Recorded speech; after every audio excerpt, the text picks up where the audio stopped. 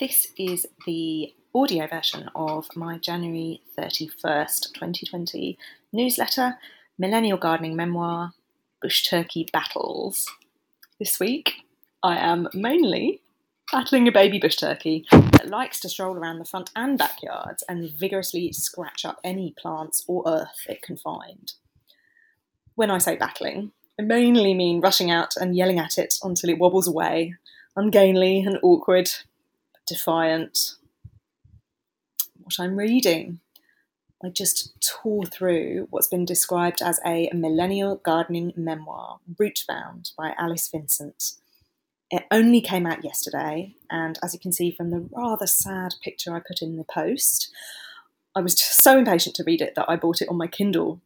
The physical book is cloth-bound and much more beautiful, I gather.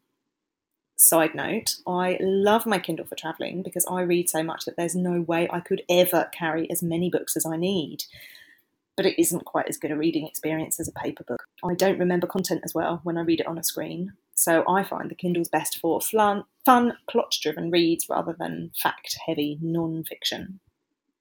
Another side note, it must be so depressing for authors when they spend years writing a book and getting it published, and then people like me read it in less than 24 hours. I'm sorry, Alice Vincent. I did read this in less than 24 hours, so too quickly, and I will return to it. It's the story of how a difficult breakup precipitated London journalist Alice Vincent into the world of plants, and how the turning of the seasons and the green embrace of gardening began the process of healing. If that sounds a bit twee, the fault is in my summary, not in the book itself. It's lovely. She covers a lot of territory, from explaining how her generation of millennials, largely locked out of home owning and garden tending and family having, turned to houseplants, to the history of public parks in London, to potted biographies of notable female gardeners. These glorious snippets of info are counterpointed by lyrical descriptions of urban nature. Quotes, "The kindling had caught by mid-October.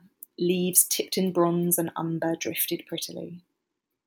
It was an ice cream dawn, pink streaking a sky that dwarfed the city and glossed the millions of glass panels that comprise it.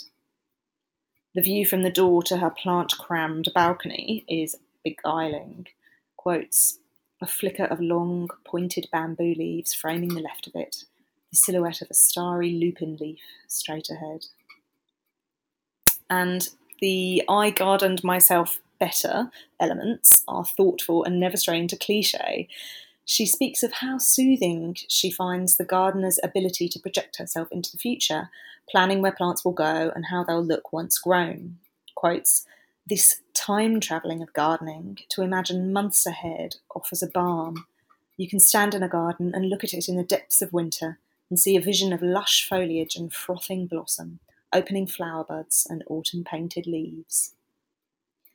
Change and death are all natural processes in the garden, and this too Vincent writes about with grace.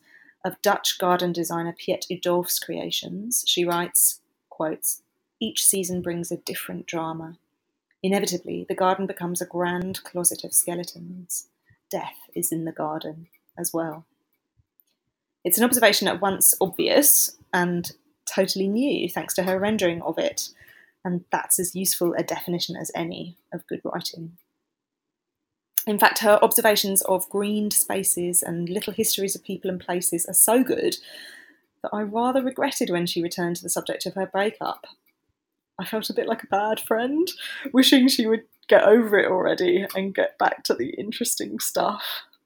This is, of course, dependent on the reader. If I were going through a breakup myself, I'm sure these are the sections I'd love the most. Vincent concludes the book with some beautiful reflections on friendship and growing up that made me cry, in a good way. What I'm listening to. As usual, I got a bit obsessed with the author. Her Instagram, @nauticulture, is great, and I searched for any podcast she might have appeared on.